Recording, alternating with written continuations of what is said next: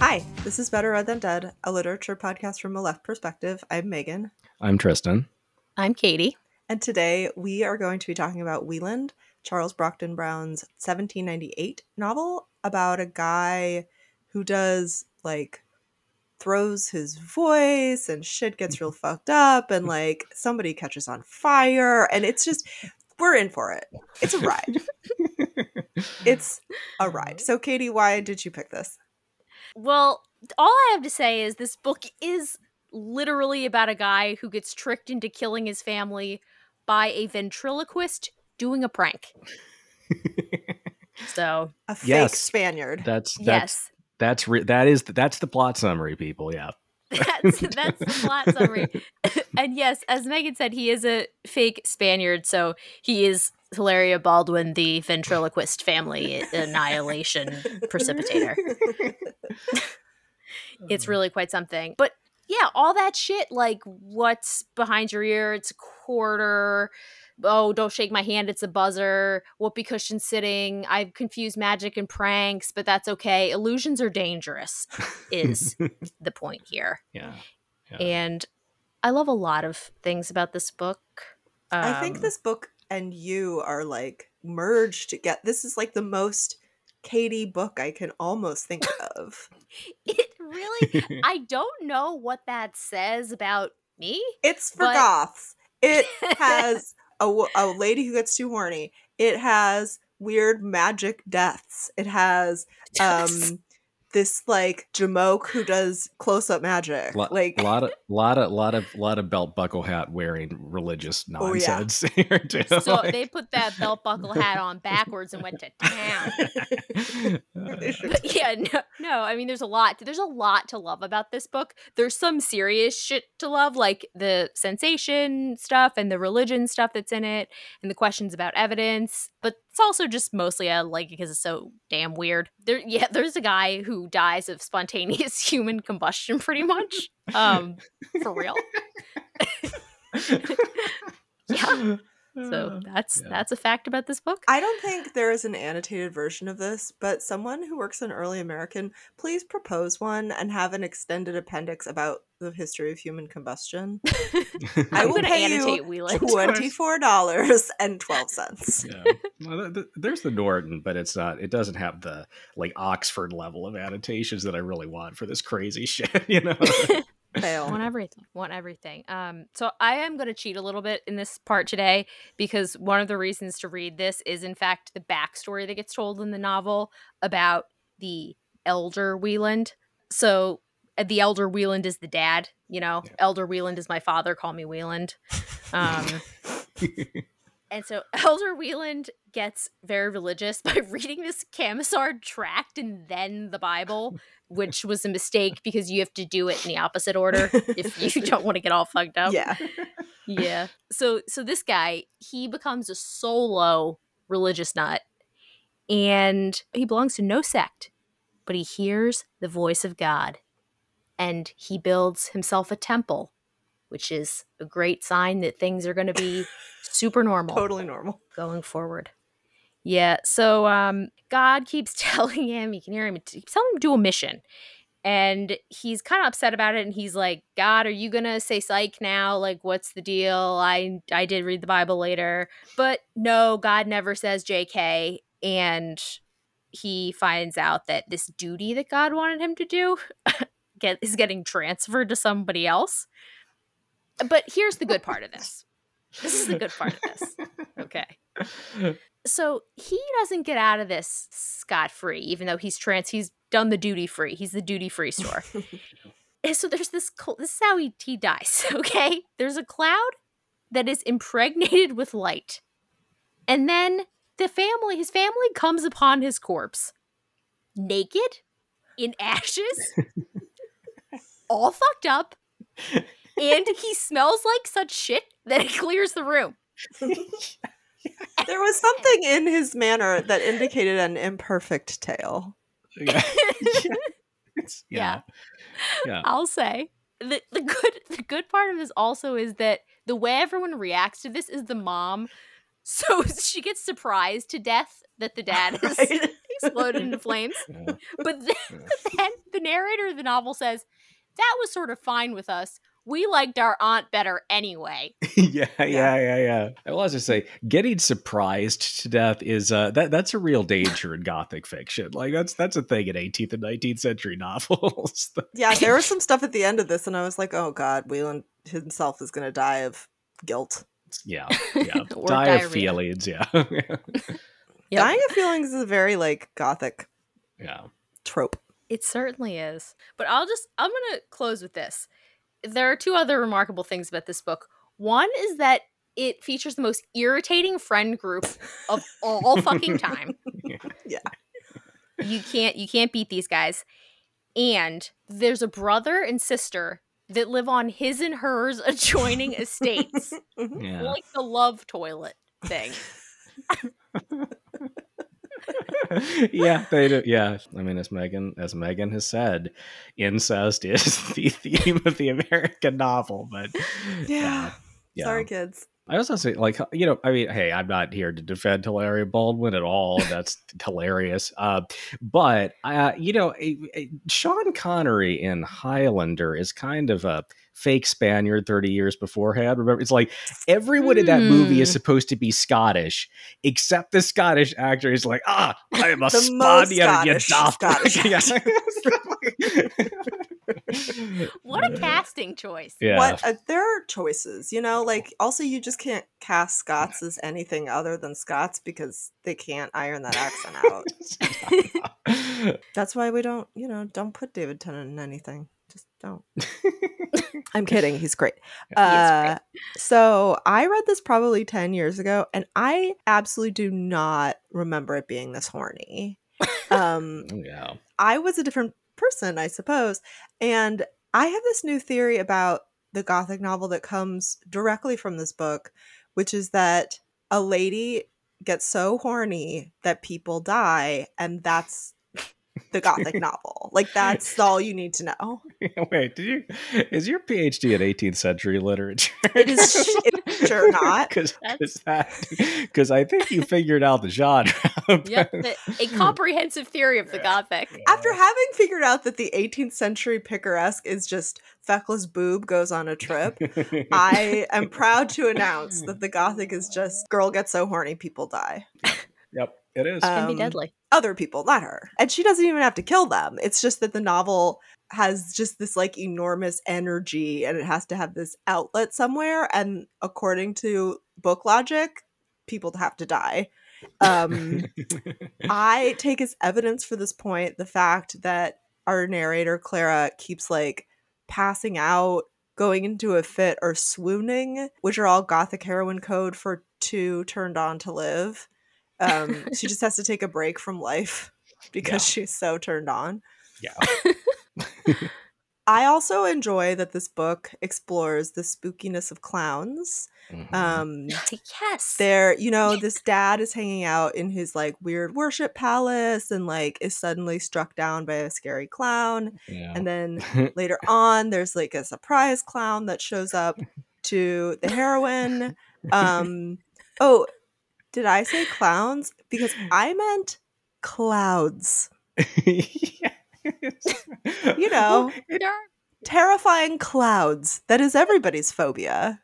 It does use the word clown though to refer to Yeah, Carwin, which it's fun because it doesn't mean, you know, yeah. like it doesn't mean the fucking like John Wayne Casey clown. But no, it does though when you picture it, because that's Yeah, it kind of does. Yeah. It does. No, but it's just it's hilarious because it's like a 14th century word for like a rustic or whatever, and it's just like, dude, you are a fucking American. Like, what are you, like? Where is this medieval vocabulary about Philadelphia coming from? You know. Well, I still think the scariest thing is clouds. Yeah, well, clouds are terrifying. Yeah. Oh, you got cumulus, nimbus. That's a real scary one. One's filled with light. It's not the light of Jesus because it kills a guy. Yeah. It does. Tornadoes or clouds, you know, of a kind. Yeah. Terrifying. Yeah. I don't know, Katie, if you'll talk about this, but I like a book that has footnotes. Yes. Classic hallmark of a great novel where you need extra homework. Yeah. And in this, you're going to want a little tangent about how lots of people can imitate human voices, animal voices, and do all kinds of other weird police academy voice work. It's like very cool. You can do accents. You can do it all. And everyone will believe that it is literally the voice of the woman that you're in love with.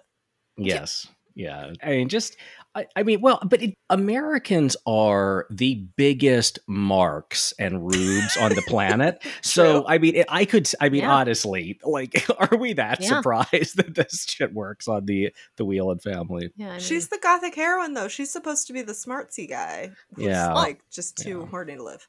She's not the first person to get tricked by a ventriloquist, and she won't be the last. No, that's true. That's true. A biloquist. Yeah, biloquist. Yeah, I love the sequel that CBB never finished. Carwin the Biloquist, which is what a name for a novel, man.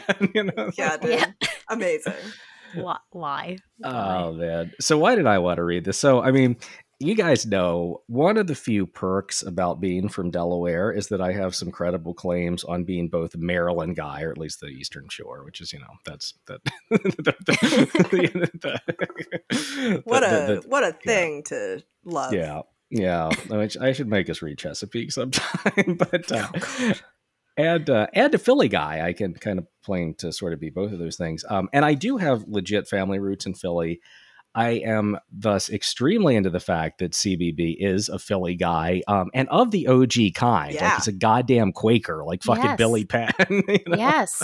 Yep. And he's writing about the Pennsylvania Dutch, or Pennsylvania Germans, if you want to be all technical about it.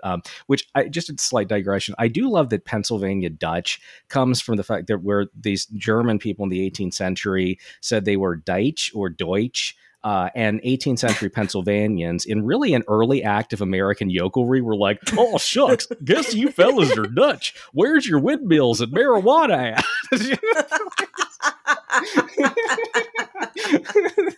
Deutschland. Yeah. Anyway, Scrapple is bomb. Shoofly pie is revolting. It's not. It's like an unacceptable pie filling. That's its problem. Yes, molasses pie. Should have canned more shit, Grandma.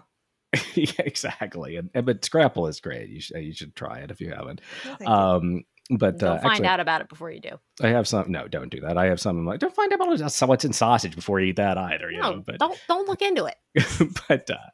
but no, for real. Katie has been telling me how amazing Whelan is for a long ass time, and I did love it. I love that, like you guys, it leans hard into the magicians are terrible theme, and also ventriloquists are terrible, which is just correct. I mean, that's true.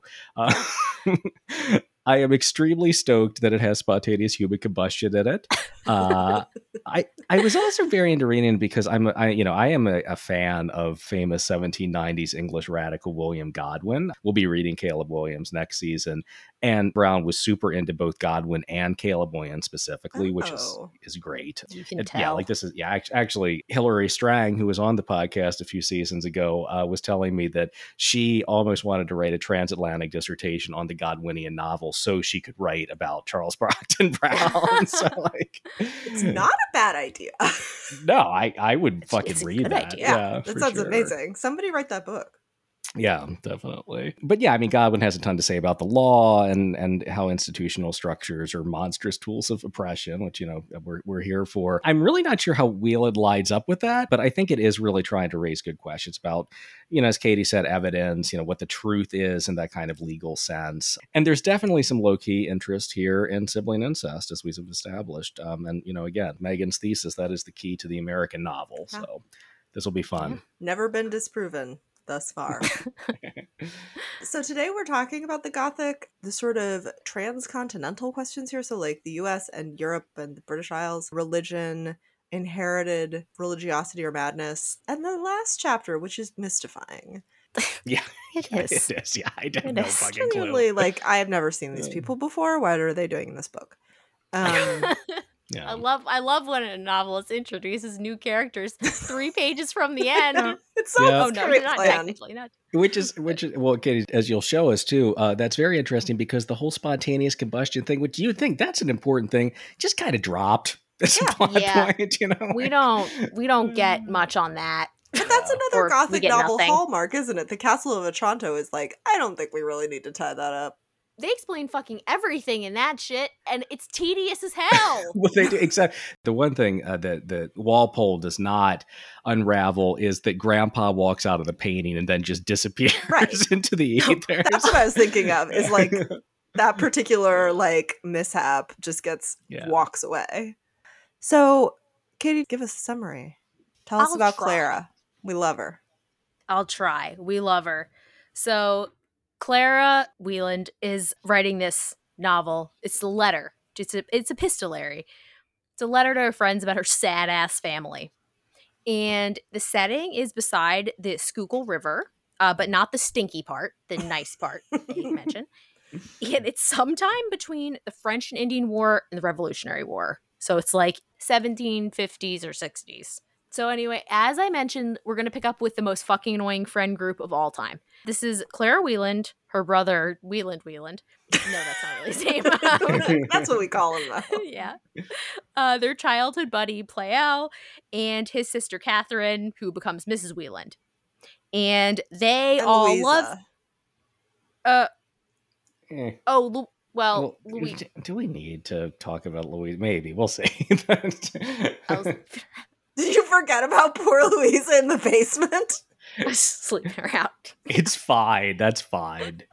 There's another person there. She's Her the name's Mary Louise. Bennett of this novel. Yeah. Yes. Yeah. Yeah.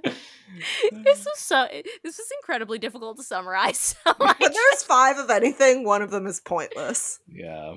Yeah, and it's true. It is true because truly, like, the big thing is that this is their 4-way BFF necklace Yeah. combo. Yeah. Like, really. And as we said, our heroine Clara, she loves hanging out with her brother, who never laughs, and who thinks that a bust of Cicero is a good way to decorate things. Yep. And they love to hang out in the temple that their dad got barbecued in and have debates about shit.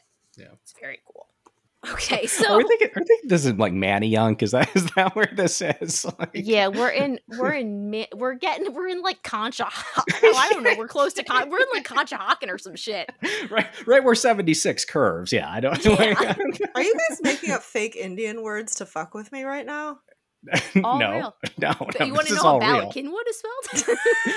Well, Balakinwood is a Welsh word that we in the Delaware Valley refuse to pronounce correctly. Yes. But these are all very real. Yeah. They're very real. Schuylkill is real. That's like really how you say it. Anyway, okay, so things get weird now. And this group keeps hearing this disembodied voice that gives them helpful information. So it's like, don't step there, don't go there, your fiance is dead, I'll get to it. But it's giving them a lot of helpful information. And this gets them, this is like the setup, this gets them thinking about the dad. And so Wieland is thinking, like, he's like, this voice is for sure supernatural. It definitely is. It wasn't fake. And Clara's like, how do you know? How do you know that? He's like, there's 20 reasons why. And she's like, okay, well, like, name one of them. And he's like, yeah, I'll get back to you. Nothing. That's Wieland. So then what happens is this fucking clown, just Carwin, shows up out of nowhere and demands a glass of milk. And again, Cloud here meaning just rustic, except I Just also guy. think he's like a fucking clown, I mean, that's because he's a ventriloquist, like that. Anyway. He's a ventriloquist, and Clara is so impressed by the sound of his voice that she cries about it. Yeah. And she can't stop drawing pictures of his face because it's so striking, I guess. And she does not at this point spontaneously combust. So whatever that thematic thing is this book is intending to do doesn't follow through.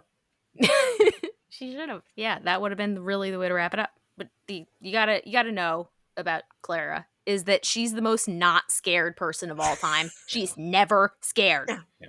You need to know it. But now we get into the plot. So one night she hears this voice next to her ear that seems like it's coming out of her pillow.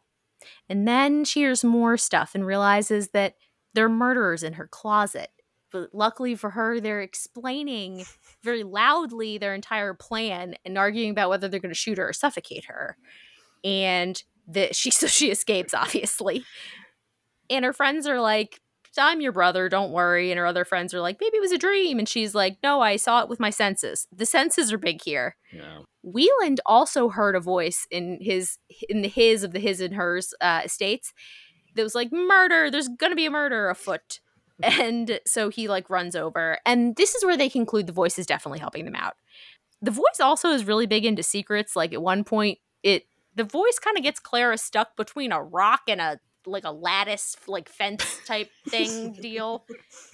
And this is all real. And Pleyel has to come and save her. And what do you know? She has a giant crush on him, FYI. And the voice sort of seems to support the crush because it tells him that his girlfriend, the Baroness von Foppington, has died. This is, yeah. She does actually come back, believe it or not. She does, yeah. Brown bothers to wrap up this one.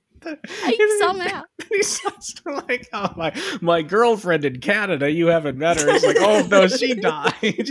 No, sorry. Yeah. She was really looking forward to meeting you guys and being hot in front of you. She's a model. Here's my picture. Don't mind that it's printed on magazine paper.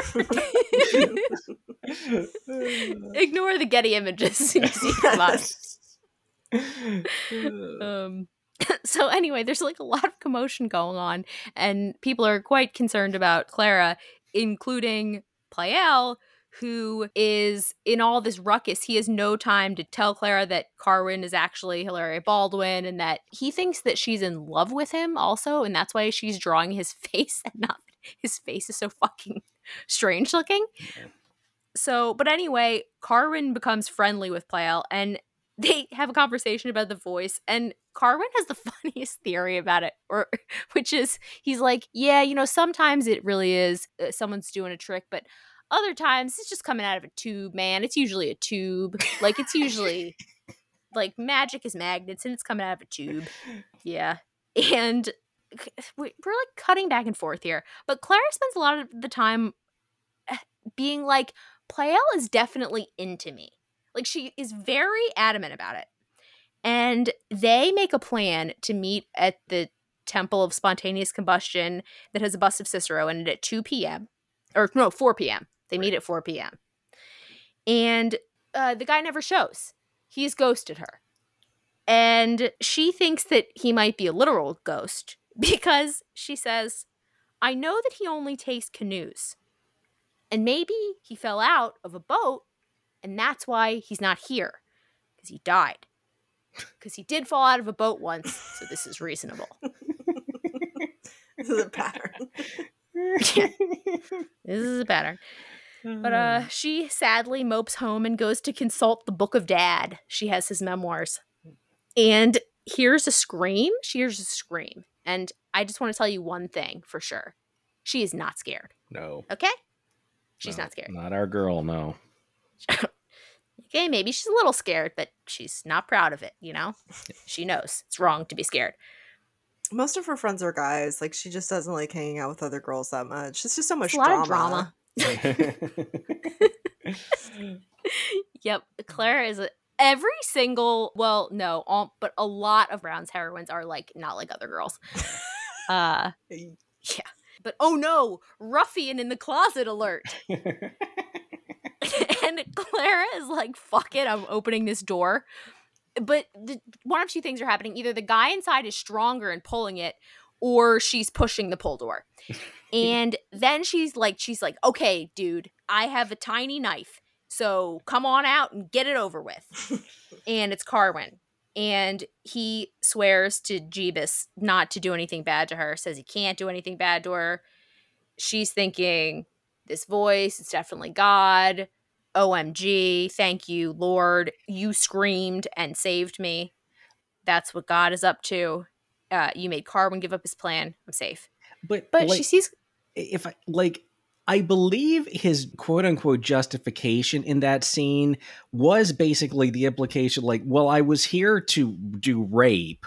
Yep. but now I'm not because you discovered me, and yeah, it just You dodged it. How clever of you. Like, what he says, which we later find out with that he's like, well, that's actually wasn't what I was going to do. And I was like, wait, so you were So that was your cover like what the fuck? Like, why? And know it, like, anyway, whatever. Yeah, it's yeah, okay. But I mean, this is very gothic too. Like, I mean, that sort of like threat of like sexual violence is at the heart of basically the genre as a whole. Look, for sure. Carwin is not very bright, which is going to surprise all of us given that he's a magician. Yeah, true, yeah. He has some impressive skills though. But yeah, so anyway, there's a very weird scene, and so she has all this relief that she's okay, but then she sees Carwin going into Pleyel's chamber, and then he's acting really weird. And it turns out that so he confronts her because he heard some weird shit being said between Clara and Carwin. And it sounded like he was listening in on 1-800-DO-ME-NOW phone sex line. So Clara is indignant about this, but still horny. So she does what anyone does when they're horny and asks her brother for advice. Her sister-in-law is too sick to hear anything scary, so she can't tell her. And Wieland says, sister, I would have to see and hear you doing reverse cowgirl to believe you were not chased. But he also says, like, Pleyel, he like was just he wasn't deceived, he's justified, he's just mistaken. And this is why this book is all about the principle of the matter.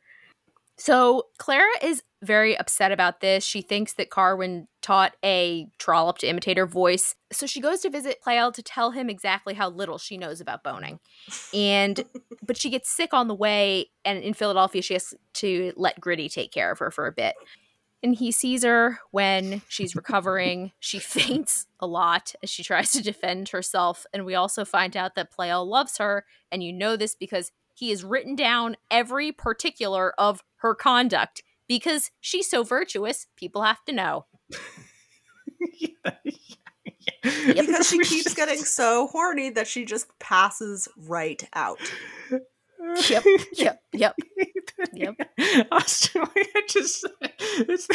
I've been writing down everything that you do. Like, that's great, weirdo. Like, I mean, Jesus. Thank you so much for saving my honor. I passed out because it was so creepy. And Megan, I think you go. Yes, I think this goes with your diagnosis of the genre, the Gothic. Another important thing to remember is that you're reading a Gothic novel. Literally, everyone is a huge pervert. Everyone. That's true. Yeah, good point. Yeah, absolutely. The reader most of all. Yeah, very much. Yes, yeah. So it turns out that Pleyel's a weirdo, sort of like in a lot of ways, because we get a chapter that begins with him talking, which is it only happens twice in the book. And he says that he became obsessed with unveiling the designs and character of Corwin. And he tells a giant story about it and about lurking outside of her window. But they kind of part, and he still thinks she said all the dirty stuff. And she's sad and faints. And then Clara gets a letter from Carwin being like, could we meet up? We could be cool and I can explain everything. You just have to meet me alone and not tell anyone where you're going. That's all. Wouldn't look weird to anyone. No. But no. She's like, yeah, yes, absolutely. Yes. So she decides to go and bring her tiny ass knife that she whips out in any scene of danger. Just her small knife. But she's on the way and she hears this voice saying, hold. And she finds the dead body of her sister-in-law. And she's like, Wieland is going to be so fucking sad. And she finds him and he looks super stoked. And she's like, what? And they're talking and he's like getting closer and closer to her and looking a little crazier.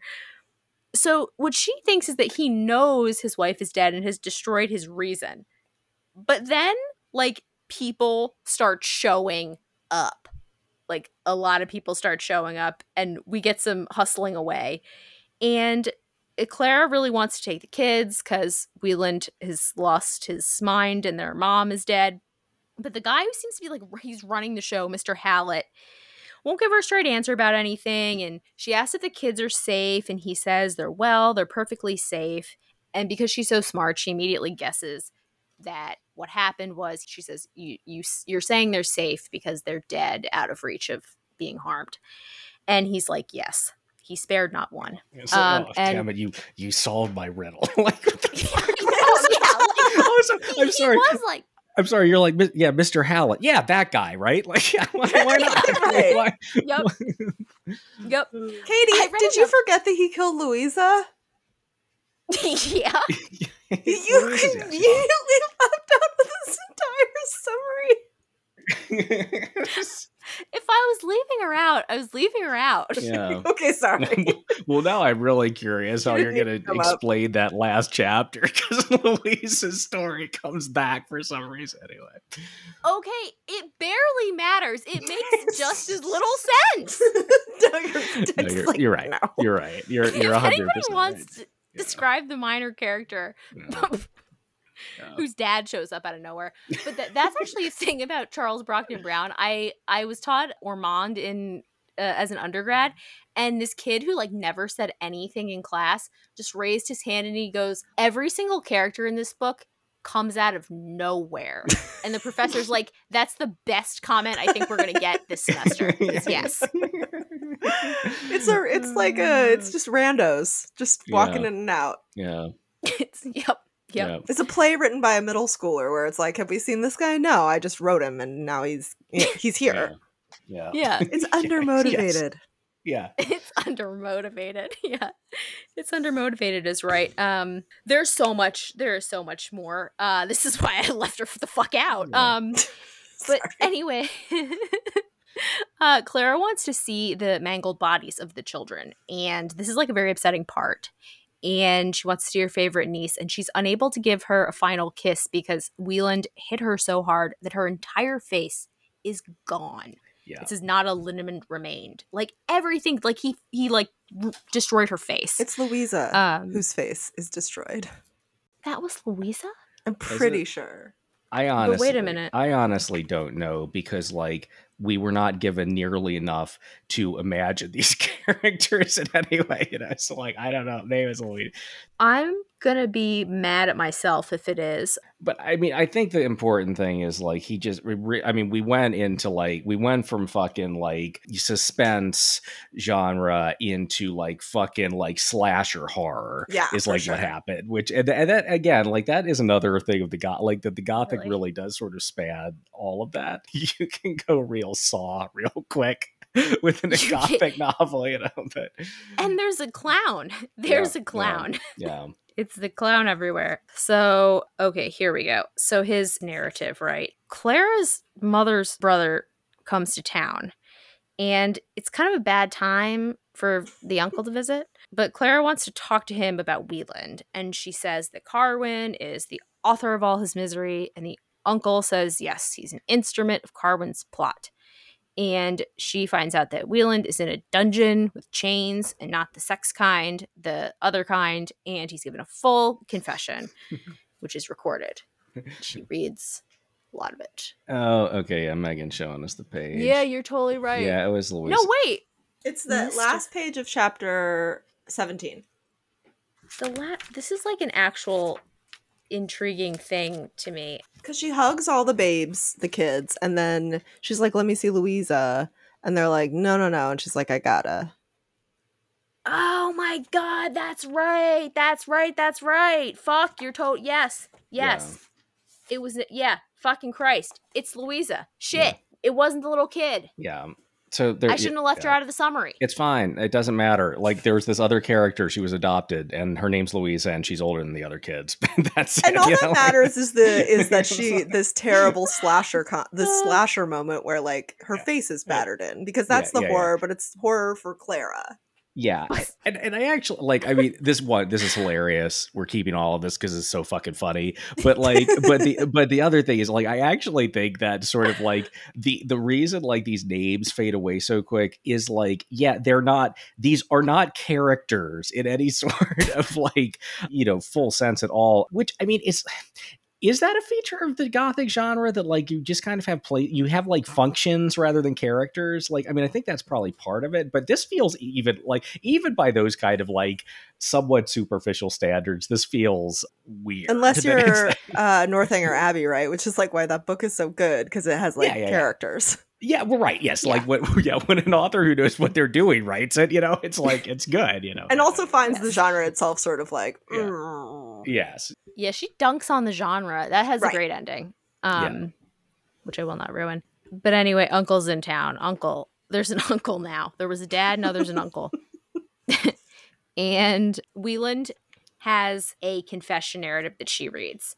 And it's interesting for a lot of reasons, and I'll get to him in the context a little bit, but he says shit like, God is the object of my supreme passion.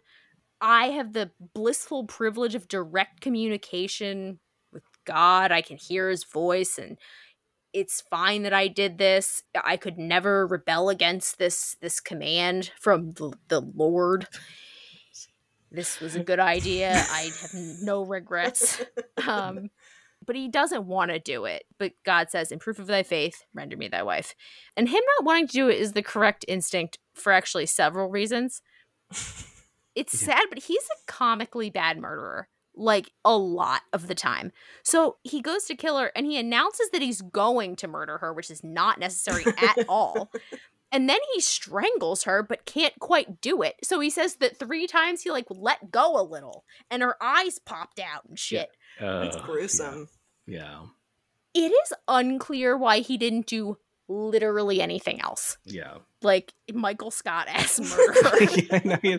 Right. No, well, I was actually thinking it's like Wieland could be a character in the Book of Mormon musical, right? Like, I mean, that he's that like he's following God's plan to do, God's injunction, like did this fucking like Abrahamic kind of like, the shit, except like he's not, I mean, like he's a Michael Scott ass like murderer, right? Yeah. So I mean, it's like it's the trappings of some sort of biblical injunction, but like filled by this absolute useless buffoon, Yeah, it sucks when you mix up God and the Joker. I'll tell you that. That's the main deal. And Clara stopped reading at this point because we don't need to hear the end of it. But the uncle's like, "Don't you want to come to Europe with me? Wouldn't it be fun to go to Europe with me?" Yeah, sure. Let's go to Europe. Why not? How many pages of this novel do we have left? Let's do it. Yeah, we can get on a boat, sure. Are you tired of writing yet? Because she's already said that she's like, my hand hurts. Yeah. I'll never write anything again. But she wants to see Wieland. And there's this whole exchange that's like, well, if you see him, what if you make him crazier? And she's like, I won't make him crazier. He'll see me and he'll be so relieved. And he's like, well, that's actually worse. Because if you make him sane, he'll know what he did. And that's horrible. You can't do that to him. So Claire is again like, at least let me look at him. Can I get a look? And we learn that the real reason that she can't go see him and then he wants her to go to Europe so bad is that Wieland keeps escaping and trying to kill her. And he like got into her fucking house. Yeah. And he looks like shit. So he keeps keeps doing a Ted Bundy and like come home to kill his sister. Also, I cannot stress enough, Katie, you're about to get there. This is all a ventriloquist prank that caused this. He is murdering his entire family because of a fucking ventriloquist. Because a magician said, he's an unstoppable murderer who can get out of a deep dungeon in chains. Yeah. Police Academy voice work. Why don't more people do early American? Is all I'm saying. That's a fair question. Yeah. Sincerely. But, oh God, okay. So we're almost near the end. And we find out that Pleyel's girlfriend, Teresa Distilberg, I think is her name, she's alive and faked her own death so that she could escape to America and see him. Mm-hmm. Yeah. It's a normal thing to do. My girlfriend in Canada who faked her own death. Her own death. Yeah. Yeah, that's better. But Clara is like, I don't give a fuck anymore. She's considering killing herself until Carbon shows up to give a confession. He says, like, sorry, not sorry. I didn't do anything. He says, I didn't make anybody kill anybody or ask anybody to do that. I didn't kill anyone, but I am a ventriloquist. He has the power of ventriloquism or ventrilocution. And up until this point, he's been, like, doing scams and shit. And he gave that life up after betraying a friend. And now he says, like, my main thing I do is walk around. Walking is the thing I do. And he was walking around Philly and looking at the temple and admiring it and wanting to be alone. And then Wieland catches him noodling around. And even though Carwin swore he was out of the ventriloquism game for good this time, he stops him by doing ventriloquism. And this sets off an addiction, kind of. Yeah. It's a gateway, ventriloquism. And he's aided and abetted by the servant Judith, who also I didn't mention. Yeah, there's Judith. Because she barely appears until this moment. Yeah. Yes. She got him water when he asked for milk or something, or gave him a cup, I think. But this is so weird. So she's semi-evil. Carwin is into her. And this is like the most insane part of an insane book.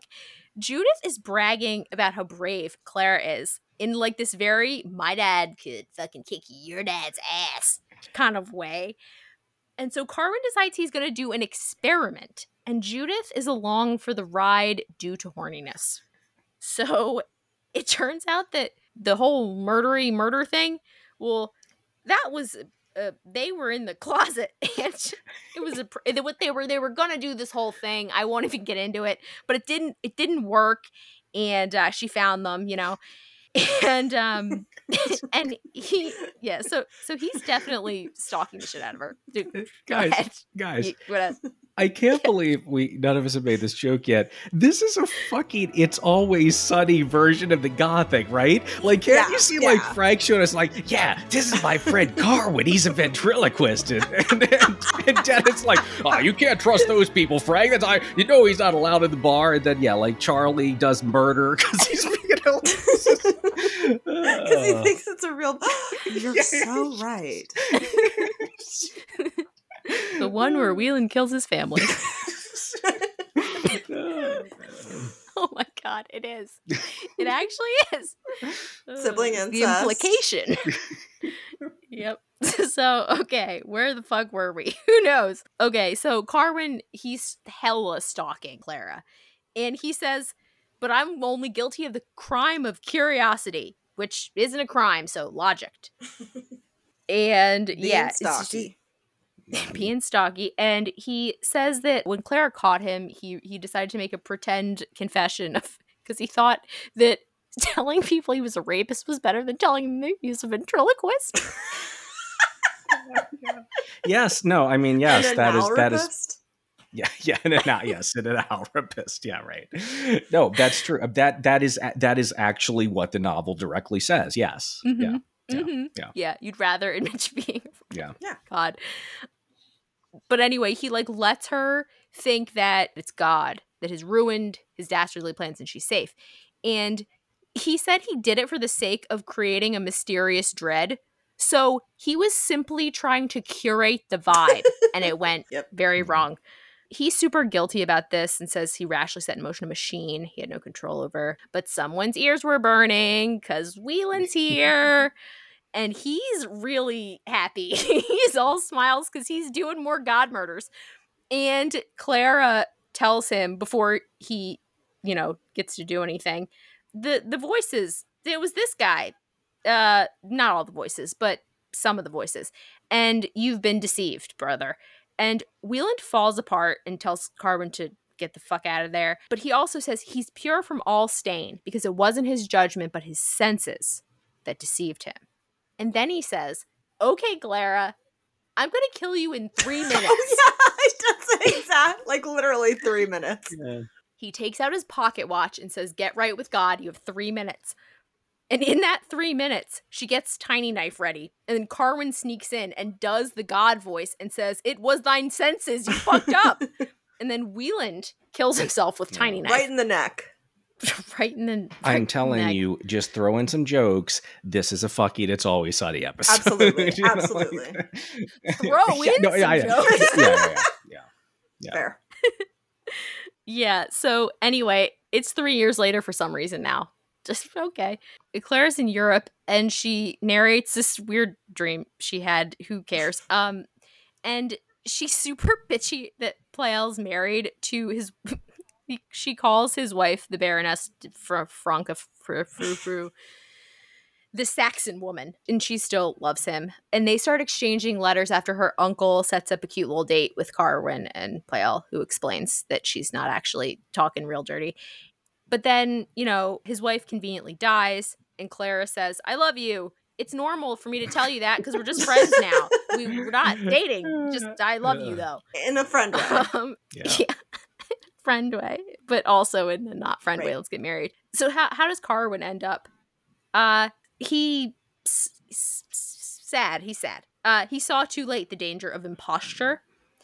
And at the end, he is speculated to be a farmer in Pennsylvania. That's where he ends up. And doing agriculture. So, she says it's so funny. She's like the thrilling work of agriculture. Like there's some really wonderful line there. Yeah. The thrilling work of agriculture. I think he opened up a Wawa out near Reading. Yep, he's still there working on the railroad. Jesus Christ. But anyway, okay, so this is Louise's dad who gets cucked by a guy named Maxwell, whose wife is friends with the Mrs. Conway's dad. And Louisa Conway's mom and dad, they die because of Maxwell. And this is like Wieland, because if they hadn't been butthurt, and if Wieland had been a little stronger, not so much human weakness there, my friends, from Not Scared Lady herself, says, if you all were as not scared as me, everyone would still be alive. Yeah. The end somehow, also. So that was... If you want to say anything else about the last chapter, fucking Christ. Yeah, it just... I think we might have something to say about it, just in like what, because I don't think you can write a Gothic novel in the 1790s in the United States without like its European history, like. So, I mean, I do think that reversion to Europe is, and also like the role that Europe plays, I think we can definitely think about. I just do want to say that, like, I mean, so like, all right, a lot of goofiness here, but like, I do think the one thing that I do think is like kind of an interesting sort of epistemological question that it raises does have to do with that, like where the truth exists in relation to the senses, right? Like because, I mean, we talked a lot on this show about like, the big Enlightenment idea of empiricism, that like all knowledge comes via the senses. And like here we have the question, it's like, okay, but like what if that information is like wholly untrustworthy? What happens then? We have this other question where like, because even Clara like weirdly says that like Wieland was right because he was acting on, because of like what he thought he really did hear it, right? Like it's not just in his head. Yeah. Right. And so like so that postulates this other idea of like the truth that is like very dependent on the information that you're receiving from without, which is I think interesting. And I will say, just to, I mean, I cannot yet like make any like good connections with William Godwin. I think when we do Caleb Williams, we might revisit this, but I would just say that like in Caleb Williams, like the protagonist Caleb Williams is like, he becomes obsessed with unraveling like the past history of like this guy that he works for. Like he figures out that this guy did a murder, and like that basically ends up just like kind of destroying his life. Like, and so like this idea that like, the like evidentiary truth actually doesn't necessarily lead to any kind of productive outcome, I think is also another idea that is maybe here, Yes. I got distracted for a minute thinking about how Caleb Williams is like a victim of the Federal Bureau of Investigation. Yes, yeah, that too, right, but that like yes, and I think that like obsessive search for like a like truth in the legal sense very much becomes in that novel like part of how like oppressive governmental structures work, which I don't think we see here, but I think we do see some kind of like philosophical strains that might sort of connect to those kinds of ideas.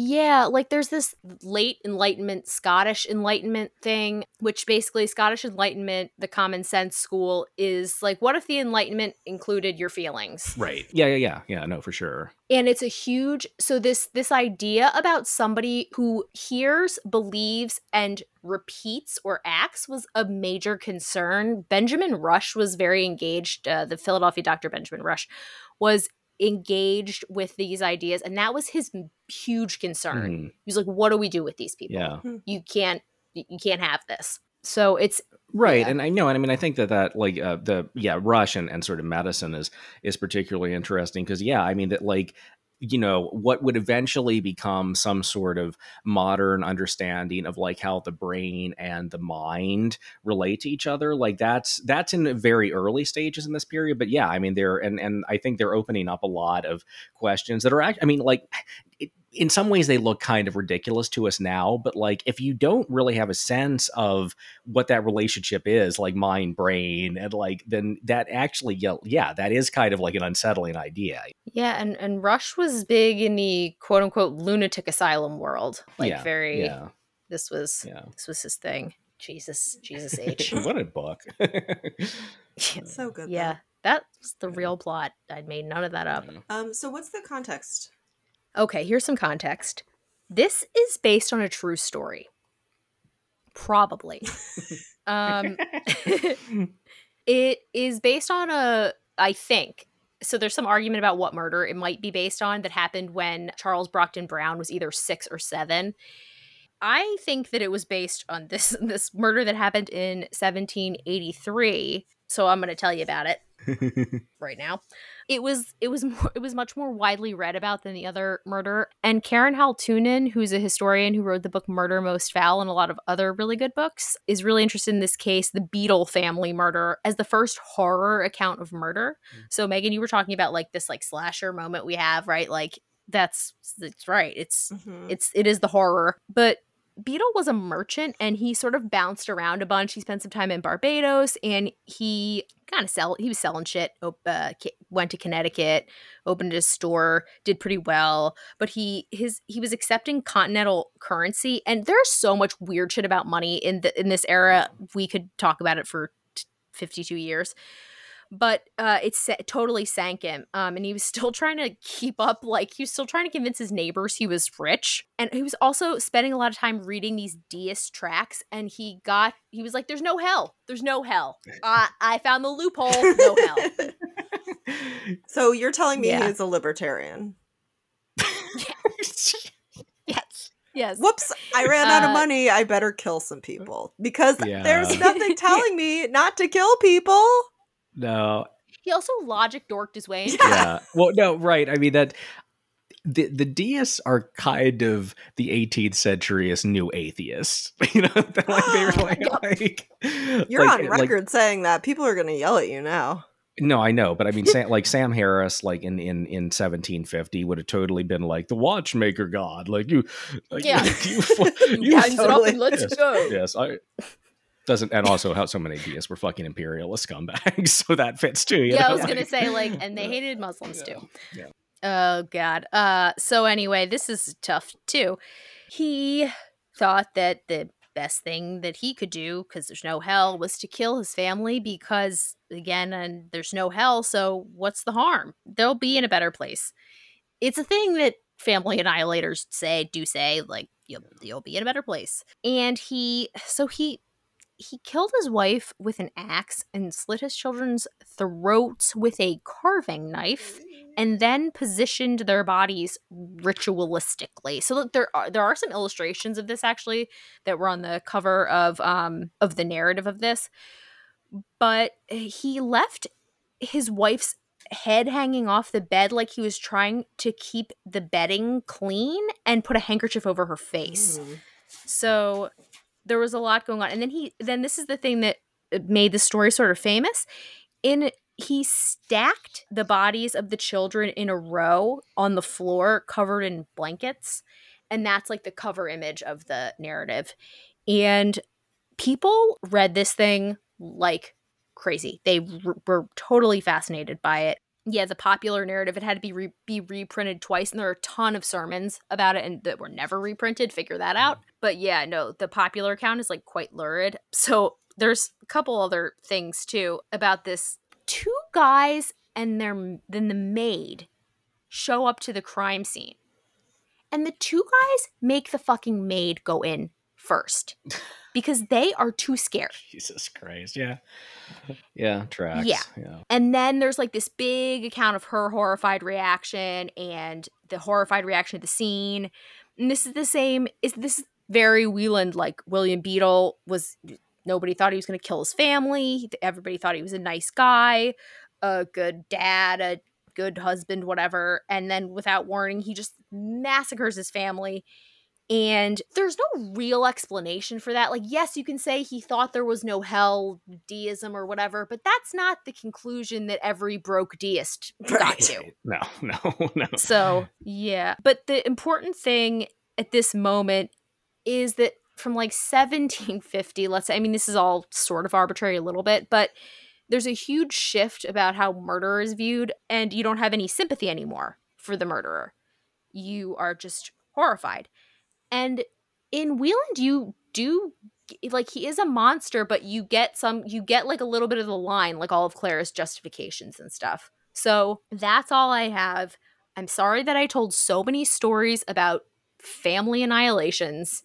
It's a topic. Yeah, well, I mean, it's the hard to talk about this book without getting into that. So actually, I mean, that does bring up, I think, the question of what religion is doing in this novel, which I find really hard to find. I mean, like, because partially I was like, kind of, okay, so is this like sort of a proto Hawthorne that, like, dealing with America's like like Puritan past, but very kind of intense, like, sort of like theological structures and the harm that could come of that. But I don't. Yeah, I mean, if that is the reading, I don't quite know what to do with it, right? Like, in that, but in this case, I guess, like, the fact that this is all like a ventriloquist trick, like, might show the fallacy of those kind of like rigid belief structures, but also, like, these aren't Puritans, like, this is like the religious origins here are like this bizarre, like, French heresy from the 14th century that the dad gets super into. So I don't know. I mean, I would love to hear your thoughts. And he dies. Yeah. Like, those first couple chapters of the dad, maybe it's just the first chapter of the dad dying of religious, spiritual, spontaneous combustion.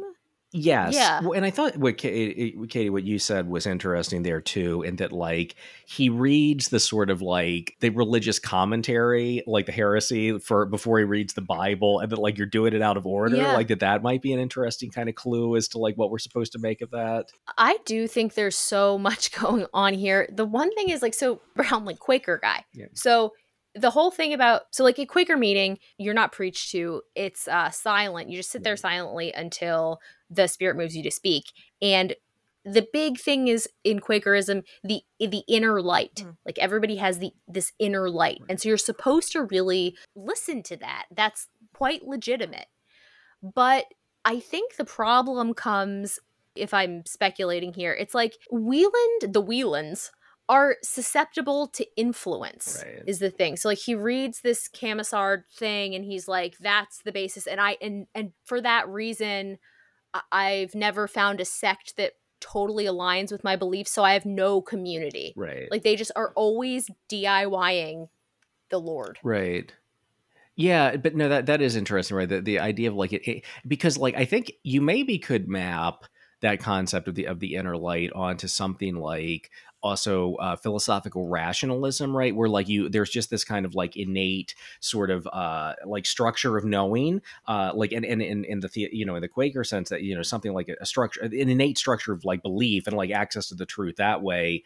But then this is like taking, okay, but, like, if empiricist accounts of, like, how the mind works are right, that, like, you don't have any sort of mental life absent the stuff that you're getting in. Well, what happens when, like, that isn't, when that is misleading, like, and your inner light isn't going to, like, guide you, like, there is no sort of stable interior that's going to kind of protect against that.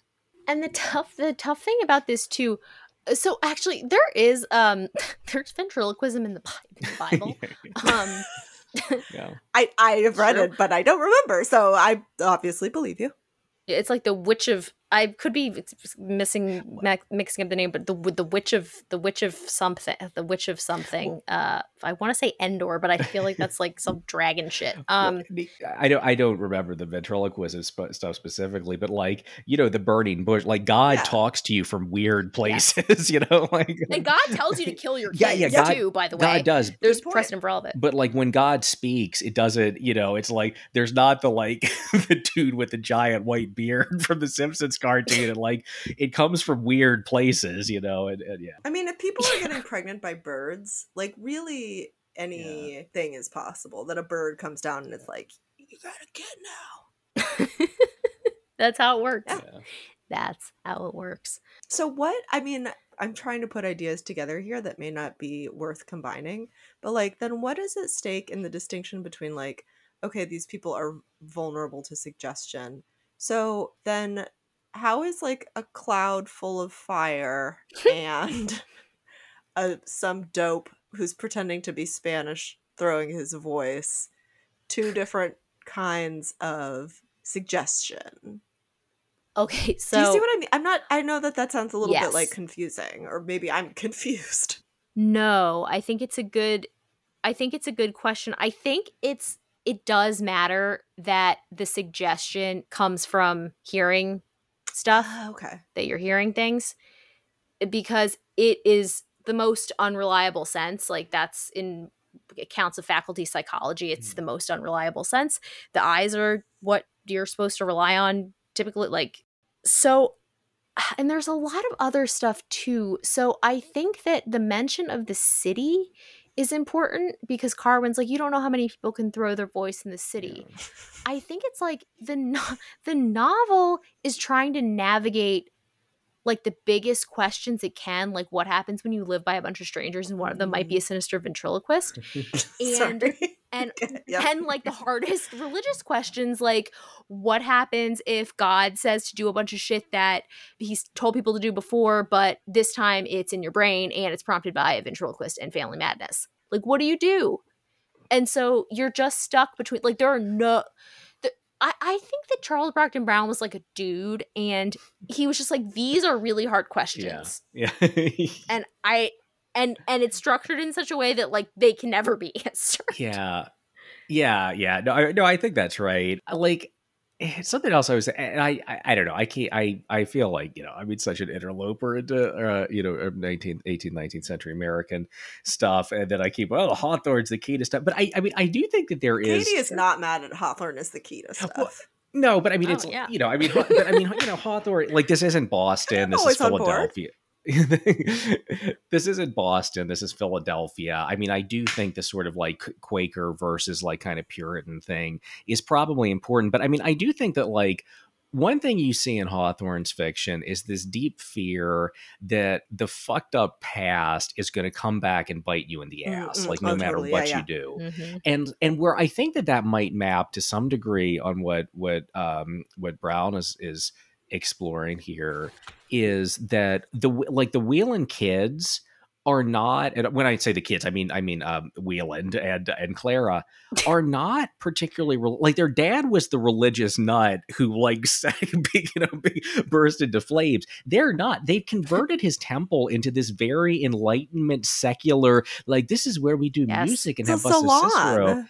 Like, yeah, it's a They salon. have Yes. conversations. Absolutely. And like Yep. it is described that like Whelan was like more kind of like spiritual or whatever, but not in any kind of like I'm fucking fire and brimstone type dude. And yet even so, like that like sins of the father idea, it's still like, I mean, with Yeah. very little prompting, it's like, oh, I heard some shit, and suddenly I am like not just religious, but like I am going to kill because I think God told me to do so. Go on a fucking murderous rampage. So I think that there's actually something really useful in the comparison to Hawthorne, like in addition to the sins of the father thing, which is that, so in Hawthorne, the sign is a meteor that kind of, if you squint, looks like an A, and that A might stand for any number of things.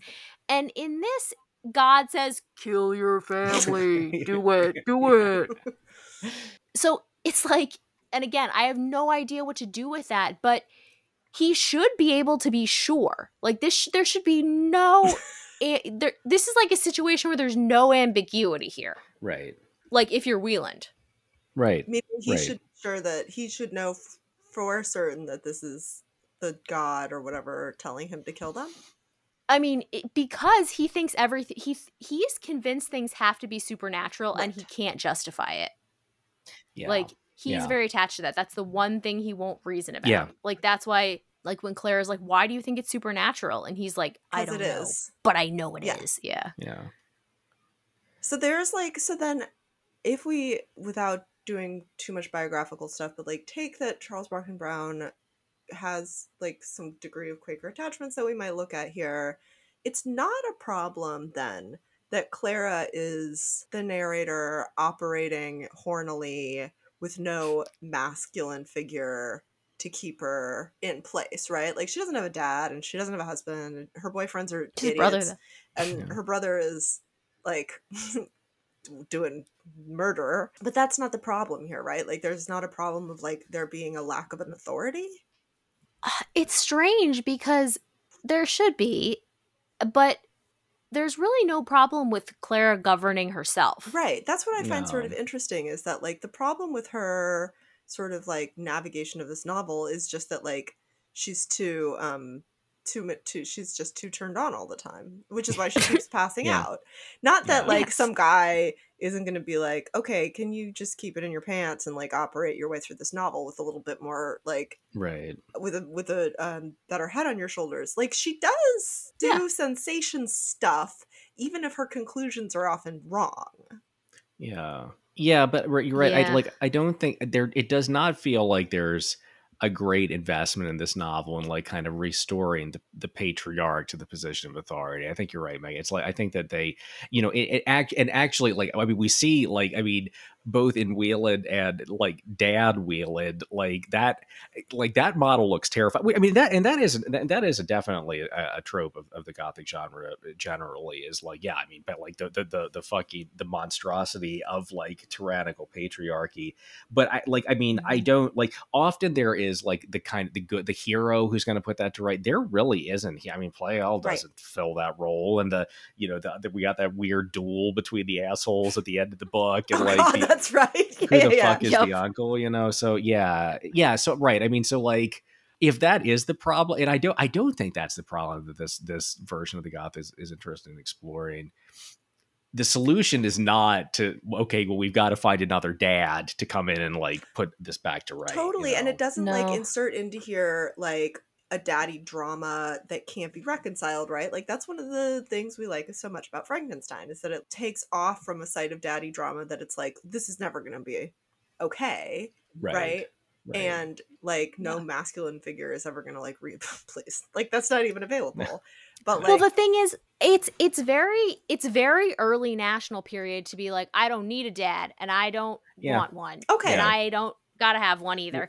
And there's this trifecta that's like liberty, obedience, authority. What do we do? What do we do? What do we do? And the novel's just going around it. And so sort of on that idea, can I throw in like one last thing to consider briefly before we go to the game, which is, I don't think we can. I think that so here's my theory of the last chapter.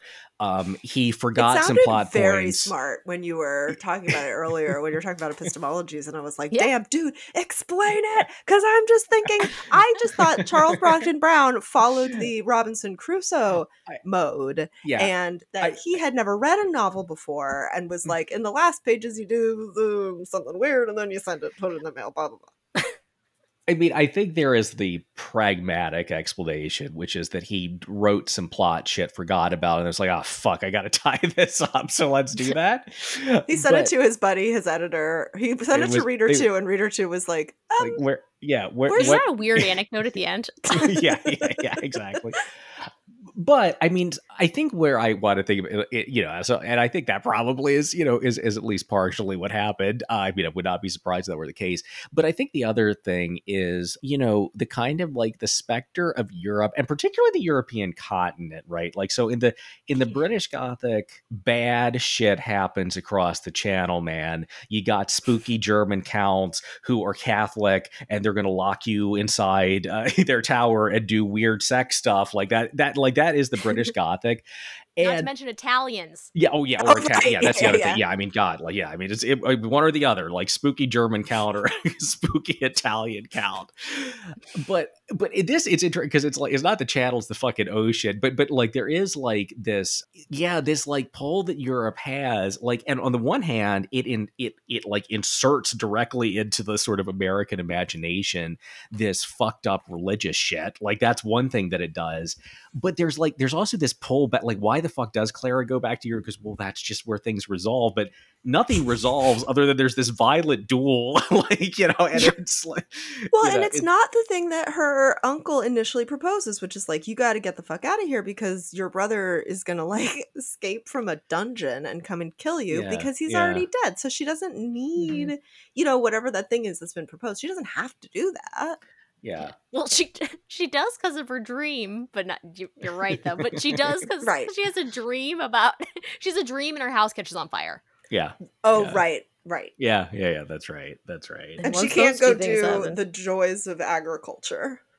Exactly. Yeah, it's so much fun to walk around the his and hers estates when him is fucking dead and tried to kill you so many times. Yeah. Yeah, exactly. And all his kids. Like, that's only important so far as, like, I don't need a dad, right? His being a dad is, like, barely relevant, except that we need a higher body count for this to count as a horror novel. In fact, it's disadvantageous for his kids to have a dad. Sorry. It's like, it's better if they had none, yeah.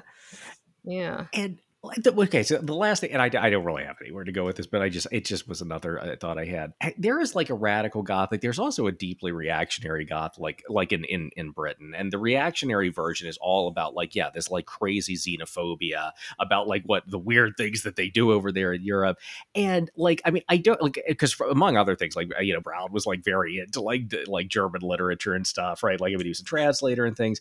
But like I did wonder, it's interesting. Like so he's the Quakers, like they're the English colonists of that region, but then there are all these Germans throughout the 18th century who were coming in who were like perceived by the English population as these fucking weirdos, and like I just wonder if that's not part of the mix as well too, right? Like that it matters in some way that Wieland is like this kind of this Pennsylvania German guy and not part of the English colonial structure. I have no idea.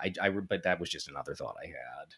Yeah, well, there's like this thing where that I didn't mention, along with other things, that it's discovered that Wieland has inherited land, but he doesn't want to go back to Germany to claim it because he's concerned about how power corrupts you. Yeah, it's like power and money. Invariably they will corrupt me, so I can't do it. And that is directly out of the British Gothic. That Europe is the like we are like the we are these like benevolent fucking constitutional monarchists, and over in Europe that's where you get these crazy despots and power runs amok. So I mean. It's probably part, but it's weird that it's filtered through like the early United States and like. I was only going to say one more thing because it was like it's a non sequitur, but I enjoyed it, which is that because I don't really know anything about like 18th and 19th century law, I was like, when is the Monotone decision? Because there is a little bit of a reference here to like, well, he was crazy, so he couldn't have. Like, there is the early suggestion of like what comes before what we know to be like. Whatever extenuating circumstances in the Monotone case. That's 18. We're not going to kill him. No, right, exactly. There's some idea here that then gets like taken up later, and because he wanted to kill he killed a member of Parliament or something in 1843. Right. And he was like, but he was gonna kill me, and the court was like, you seem like maybe you don't know what you're doing, sir. So I looked it up on my telephone. And I was like, oh, the Macnaghten case. And it sent me to a, wiki or something. But before doing that, it gave me a huge ad for divorce attorneys because apparently my phone is like, don't look up innocent by reason of insanity. Before you do that, consider divorce.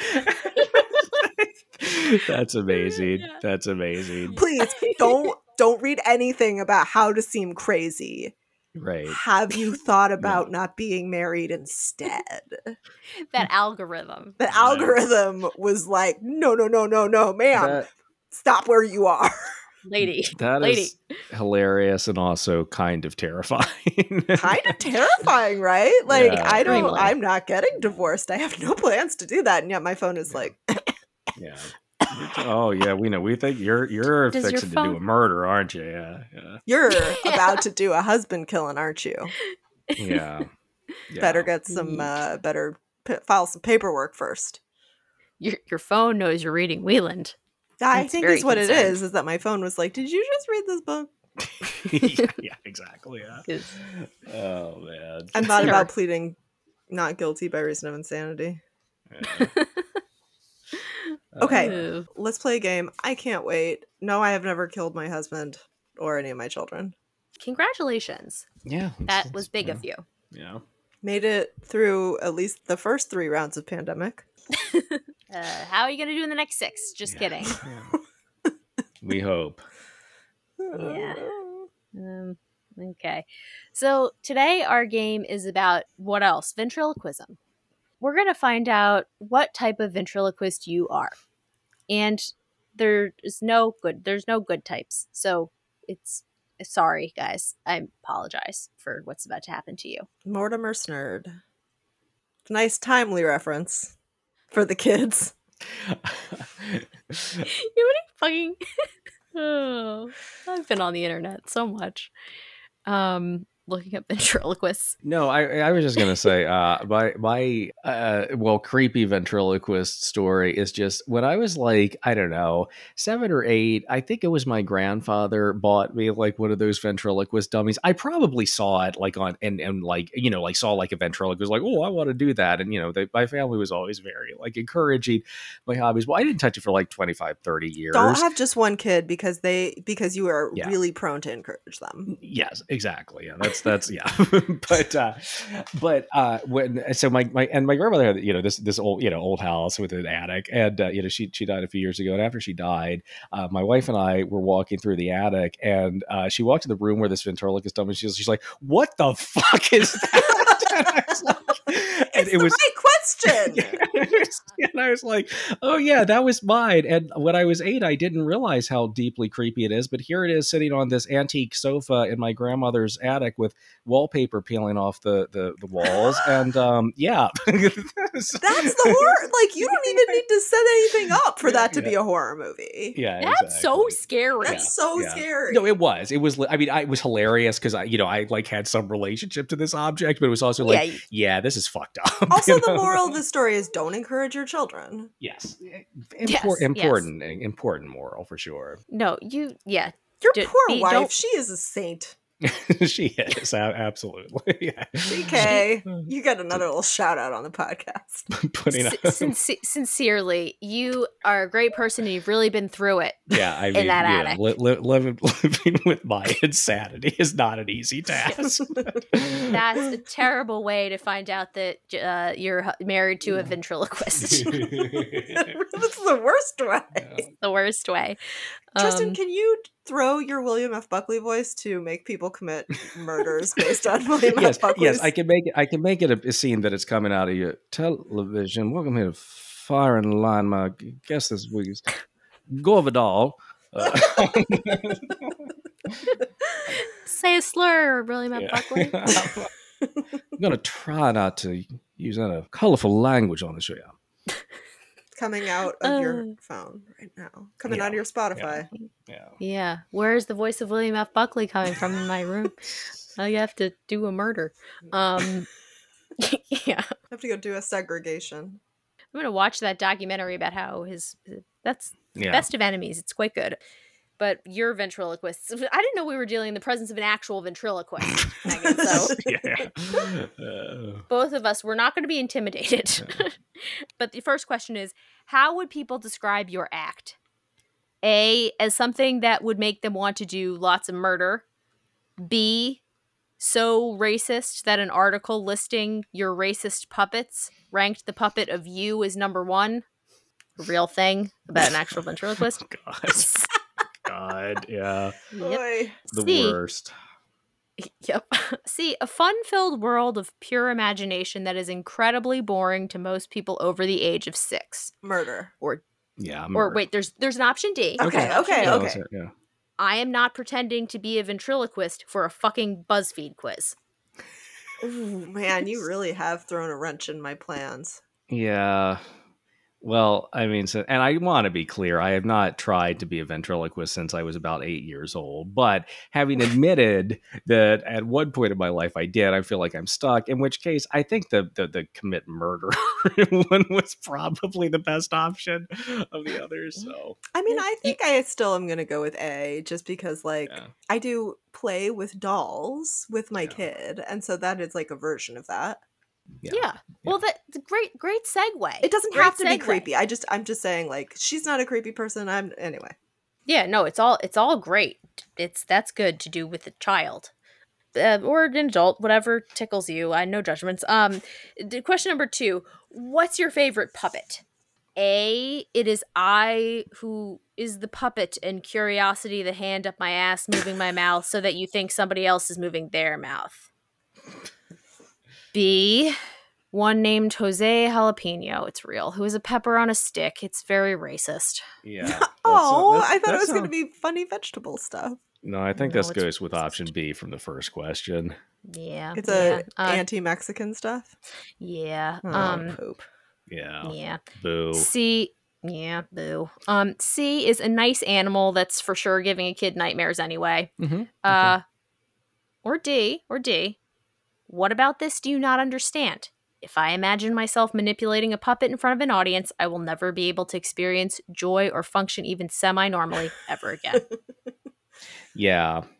I mean, okay, like I've done my penance. I can go with D now because, like, yeah, there's a reason I stopped this when I was 8. And being a ventriloquist is just a fine thing to aspire to when you are a small child, not a grown-ass adult. So, and D was the one that was racistly. Yes, that's and A is what are A and C again? Just in miniature. A is it is in fact I who is the puppet, and curiosity the hand up my ass moving my mouth so that you think someone else is moving their mouth.